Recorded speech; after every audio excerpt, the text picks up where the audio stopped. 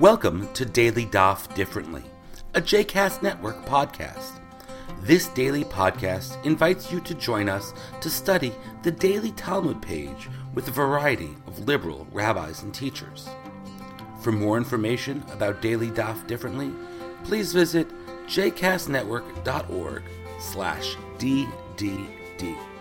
For more information about the other JCast Network podcasts and blogs, please visit jcastnetwork.org. Welcome to the Daily Daf Differently. I am Rabbi Shira Koningsberg, and today we're learning Pesachim Zayin, page 7.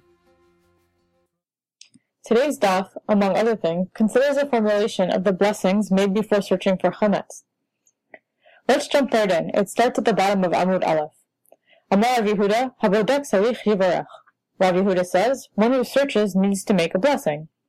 Ma Mevarech, what is the blessing? Rav Papi Amar Mashmei de Rava, Levaer Chametz. Rav Papi says in the name of Rava, to burn chametz, Levaer Chametz.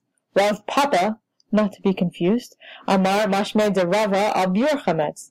Rav Papa says in the name of Rava, on the burning of chametz. What is important to know is that blessings are supposed to reflect a future event. You make the blessing and then perform the action. In light of that rule, the Gemara asks, with the formula Levaer Chametz, everyone agrees that it reflects the future. Ki plige be'al biur. The argument is about the language of al biur, on the burning. Mar savar mi'ikra mashma. One thinks that it implies the past, that it's almost as if you're saying on the burning that I just did, even though it hasn't happened yet. Umar savar lahaba mashma, and the other opinion thinks that it reflects the future burning of chametz, which is why he suggests it as the formula. In order to resolve the question, the Gemara turns to other brachot. The first case is the blessing for circumcision. Meitivei, baruch asher kichanu mitzvotav v'tzivanu al hamilah. Blessed are you who sanctifies us and commands us on the milah, on the circumcision. This would imply that with respect to chametz, it should also say al biur chametz. Hatam, in the case of circumcision, hachin nema lamo. What should he say? He should say lamo, to circumcise. But it doesn't make sense to say that, lo sagir delav ihu mahil, because it implies that he is obligated to perform the circumcision, and therefore, in the case of circumcision, it's not exactly parallel to that of chametz. But the Gemara presents a more comparable case. Avi haben ma'ika lememar. The father of the child, if performing the circumcision himself, what would he say? In hachinami. This is so, according to Rav Papi, our friend who says levaer, would say that the father also says lamu. And so this exercise in thought does not help us resolve our argument. The Gemara next tries another case, and we'll skip a bit further ahead to the one about lulav. Meitivei. Ha'osed lulav la'atzmo mevarech shechianu v'kimanu v'giyanu lazman hazeh. We learn in a Braita, someone who makes a lulav for themselves makes the bracha shechianu, and then naslu latzepo omer asher kichanu mitzvotav v'tzivanu al netilat lulav. Then when they pick it up to use it, they make the blessing al netilat lulav, on the using of the lulav, on the picking up of the lulav. The same formula as Rav Papa's al biur chametz, which again seems to disprove Rav Papi. The Gemara continues, Shani, hatam deve'idna de'agavha nafat bey. The Gemara argues that these two cases are not parallel because as soon as the lulav was picked up, his obligation was fulfilled. If that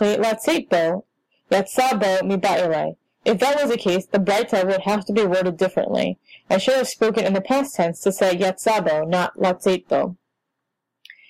In hachinami umishum deka ba'e lemeitna sefa leshev basuka tanaresha nami latzeito. True. It would have been better for reasons of consistency, for the Braita to be worded otherwise. However, when it talks about sukkah later, it uses the same tense as the first half. And now we get the quote. Dikatani sefa ha'oseh sukkah latzmo omer baruch ata Hashem shechianu v'kimanu v'giyanu lazman hazeh nichnas leshev ba omer baruch asher kishan b'totav v'tzivanu leshev basukkah. This quote is in the same format. One who makes a sukkah for himself says shechianu, then when he enters it to sit, he says leshev basukkah. V'hilchata al biur chametz.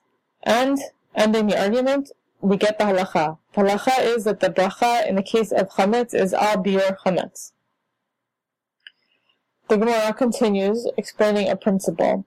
Dekule alma, miha mi'ikra ba'ina mevruche. Everyone agrees that a person has to make a blessing before performing a mitzvah. Minalan, where do we know this from? Dama Rav Yehuda Amar Shmuel, kol ha-mitzvot mevarech alehen over la'asyatan. As Rav Yehuda says in the name of Shmuel, for all mitzvot we say a blessing before doing it. However, the Gemara ultimately clarifies that there is one exception to this rule, that of immersion in a mikveh. Why?